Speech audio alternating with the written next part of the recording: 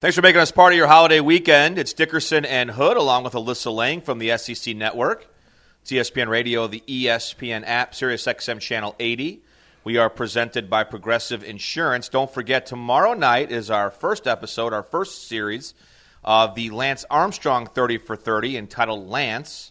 That is 9 p.m. Eastern Time on ESPN. That's the uncensored version, and the censored version will be on ESPN2 to talk about Lance Armstrong. It's our pleasure now to welcome in Jonathan Vaughters. He is the CEO of EF Cycling, a professional cyclist.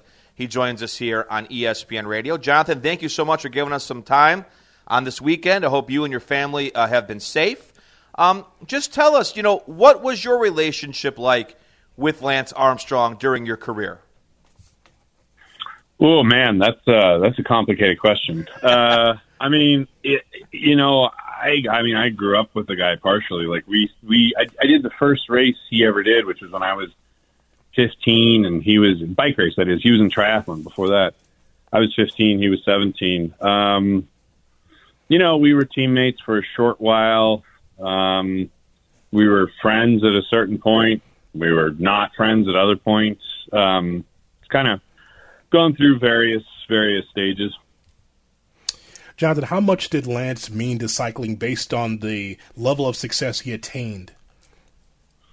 Well, that's an interesting question. There are other cyclists that won a lot more races than Lance did, but the difference is that, or at least from our perspective, Lance was one, he was American, and the big thing is that he was coming back from cancer. And so, where you have other riders like Eddy Merckx, who's a Belgian rider from a generation before Lance, who, people would say, yeah, but Eddy Merckx won a lot more races. But Eddy Merckx was never the international figure that Lance was, because his story was, strictly a professional cycling story. It wasn't a sort of worldwide iconic coming back from cancer, achieving the impossible kind of story. Jonathan, you're obviously still very involved with the cycling community. We're all looking forward to seeing what this documentary looks like as far as detailing the story of Lance's career. What would you say is the relationship between the cycling community right now and Lance as it stands? Honestly, there's not the professional racing community. There's just not a relationship. Lance really hasn't been part of that world for almost a decade. With the broader cycling community, of course, a lot of his fans and ex-fans, and he's still, a part of the history of American cycling. And a lot of people listen to his podcast, and a lot of people listen to his insight regarding the Tour de France.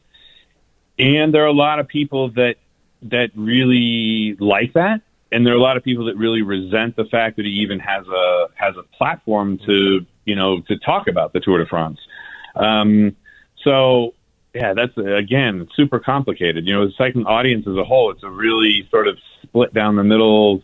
Some people love his insight and what he has to say. Other people don't think that he should, even be allowed to talk about it. Jonathan Vaughters, the CEO of EF Cycling, is our guest on Dickerson and Hood with Alyssa Lang on ESPN Radio and the ESPN app. I assume, Jonathan, not having seen yet any advanced screening of Lance, I'm assuming a big chunk of it will be devoted to the performance-enhancing drug aspect of that. From your vantage point, what was the pressure like on a cyclist, during that era to take performance-enhancing drugs? How much pressure did people feel in that time?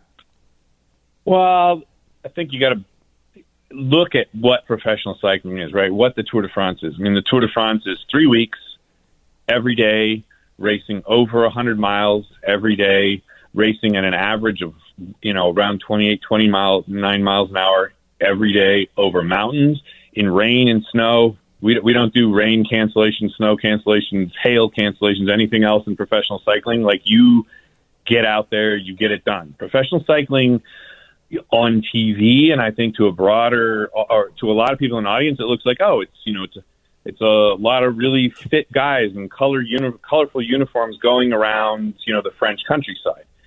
Inside that peloton, you're at war with the other teams and the other riders. It is a very cutthroat sport. It's a very harsh sport, and it's an extremely high-performance sport, meaning when I say high performance, if you look at the first-place rider to the last-place rider in the Tour de France, that's 100 hours of racing, and the difference from first to last is about 2 hours, which means the difference from first to last is less than 2%. So the margins between, you can imagine the margins between first and second and first and third and first and fifth, the margins are incredibly small. It's like Formula One car racing for human beings. The body is pushed to its absolute maximum. So any small advantage that can be had, whether it's equipment, whether it's nutrition, whether it's training, whether it's tactics, whether it's strategy, and then you get into whether it's doping, those are always going to be very tempting for any athlete to try to deal with an event that is so incredibly harsh and so incredibly hard, and that pushes the human body to its utmost limit, like the Tour de France. But John, when you see athletes at the top of their game, initially you believe that what you're seeing is pure. So when you see Lance Armstrong, especially in that era, do you believe that he could have been great without doping? Oh, I mean, he was an immensely talented athlete. I started racing with him when I was 15, well before, when he was doping. He was incredibly strong. It's a hard thing to say because, what you first said when you said when you watch a competition, you want to believe what you're watching is real and what you're watching is fair. That's exactly right. If we aren't watching competitions that are real and fair, the whole point of watching competitions, we're trying to find out who's the best. So if all of a sudden doping enters the equation, it scrambles the whole picture, and you don't know who's the best anymore, which is why, as a society, we get so upset about this. And you know what? We should. Because even if everyone is on the exact same drug at the exact same amount in the entire race, some guys, it's just like, if you wake up with a hangover and you take 2 aspirin, with one guy the hangover goes away, with another guy that you take 2 aspirin and the hangover doesn't go away at all. Drugs affect different people different ways. So even if everyone's taking the same drug, doesn't mean that the result of the race would be exactly the same. And I actually really hate that argument when people say, yeah, but everyone was doing it, so it was fair. No, it wasn't fair at all. But on the flip side of it, if you said to me, okay, but, if nobody was doping and Lance wasn't doping as well, would he have been an incredible rider? Yeah, absolutely. I don't know if he would have won 7 Tour de France's. I can't say, because actually nobody can say, because we have no idea how that particular drug changed all those races. We don't know. But he would have been very good, for sure. Jonathan, I see in your Twitter bio, besides aggravating people with no sense of humor, you said you dedicated your life to professional cycling and anti-doping. What's your personal experience been with doping as you were involved more closely with professional cycling that has kind of led you into dedicating your life to that?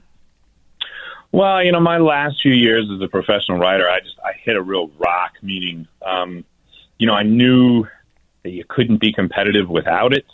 And so I kept trying to, it's like because I did dope in my career, and I would try to stop, and then I would go from being, really good to very mediocre.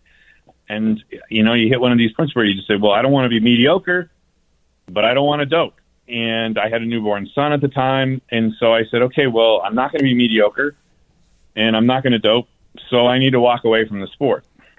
And then 5 or 6 years later, I realized, geez, every single one of these young American kids that is coming up with the dream of being the next Lance Armstrong and is racing now as a 15 or 16 or 17-year-old, they're all going to hit that same point as well. And so I started in, 2006, 2007, which is a really hard point in cycling, trying to sort of change the paradigm and change the way things were done, and more than anything else, really help USADA, the U.S. Anti-Doping Association, and WADA, the World Anti-Doping Association, give them insight and information and how to improve their testing so that we could get it to the point where basically those 15 and 16-year-old kids, when they got to the point where they could be pros, they weren't going to have to hit the same point I did where they had to choose between being mediocre and doping. We're talking to the CEO of EF Cycling, Jonathan Vaughters, on ESPN Radio, the ESPN app, SiriusXM Channel 80. So, Jonathan, compared to Lance's era, when a lot of people were doping, how has cycling changed since he left? I mean, it's 180 degrees different. It's amazing. The world has changed. The testing has gotten better. Everything that enforces anti-doping, which was basically kind of non-existent in the beginning of my career, now guys come in and it's very hard. It's very scientific. The anti-doping is very on top of these riders, which is incredible. But more than that, you've got a whole generation of guys that grew up as 10-year-olds or 12-year-olds and watched Lance Armstrong's life implode underneath him. And that has changed the cultural part of the sport. Those guys look at that and go, man, that was a mess. All those guys meaning me, those guys, a lot of us have had really rough lives after that whole era of racing. And the guys now are, these kids, they have a different attitude about it. They're more socially responsible. The racing is still fast and cutthroat, but the best way I can put it is they're a little bit nicer guys than we were. John, we all grow older, we get family, we maybe grow apart. Can you pinpoint maybe a disconnect that you had with Lance, maybe your biggest disconnect between you two? Well, I think at that point where I decided to walk away and say I couldn't deal with the doping issue. At that point, I wasn't saying I was morally above it because I'd done it. I just didn't want to deal with it anymore. That's a point where Lance wouldn't have made that decision. I mean, Lance is like, no, you go out there and you get your job done for your sponsors, and that's what you're paid to do, and you can't just walk away. I think when I started becoming more vocal about that, even though it wasn't focused on him, it was focused on the sport as a whole. I don't think he liked that very much. And then definitely when I started becoming cooperative with the U.S. Anti-Doping Association, I think he really didn't like that. So those fractures are, be very hard to repair them. If you plan to watch the Lance documentary, what would you say you look forward to, or what interests you the most about watching that? Well, interestingly, it's maybe not as much about doping as you guys might think, and the sport of cycling. It really focuses on Lance's personality, and to me, it's rough to watch because you realize that he's the reason that he sort of really fell so hard is kind of the way he was brought up and his childhood and his stepfather and you feel maybe more sympathy for how rough things were for him. And I mean, he doesn't do himself any favors in the film, I can say that. I mean, nobody actually really indicts Lance Armstrong in the entire documentary except Lance Armstrong. He does a great job of showing that he's an interesting personality. But for me, I kind of just feel like, oh man, he's really struggling with life. Yeah, I'll let you go with this, Jonathan. Jonathan Vaughters on The Moment here on ESPN Radio and the ESPN app. I mean, for me, look, you made the choice to dope because you laid it out. I mean, you went from being really good to being kind of mediocre. You've got a young son. You've got a family. I mean, people make decisions that they later regret. But I think the hard thing that at least I have with Lance Armstrong is it wasn't that he just doped. It's that he literally tried to ruin the lives of people that he thought would blow the whistle on him. I mean, do people in the cycling community, if you don't like Lance, is it more because of the way he doped or the way that he personally just seemed to go after a lot of people that he thought could expose him? Wow, I mean, you hit the nail on the head. I mean, that's the fundamental reason that eventually I came clean about Lance and that a lot of people did, is that there were a lot of people that doped in that era, like I said, myself included, but none of us have the level of animosity directed at us that Lance did. And I think he views that as very unfair.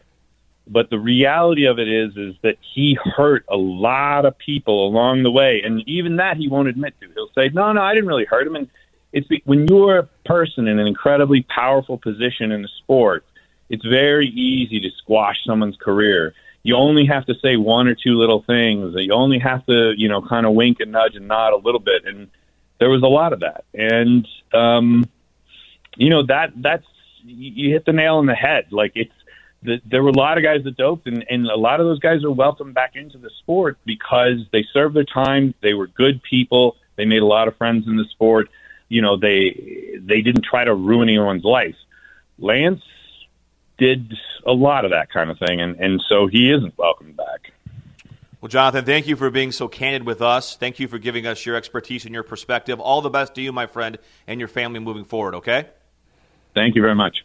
Jonathan Vaughters, the CEO of EF Cycling, joining us on ESPN Radio. Lance Part 1 is tomorrow night, 9 p.m. Eastern Time on ESPN and ESPN2. It's time now for a Sports Center update here on ESPN Radio. And Caelin Newton is going to follow his older brother, Cam, to play football at Auburn. Remember, Cam won the Heisman Trophy and led Auburn to a national championship in 2010. Caelin announced on Friday he'll be heading to Auburn as a graduate transfer. And the NBA has entered into exploratory conversations with the Walt Disney Company about resuming its season at Disney's ESPN Wide World of Sports complex in Orlando, Florida in late July, NBA spokesperson Mike Bass said on Saturday.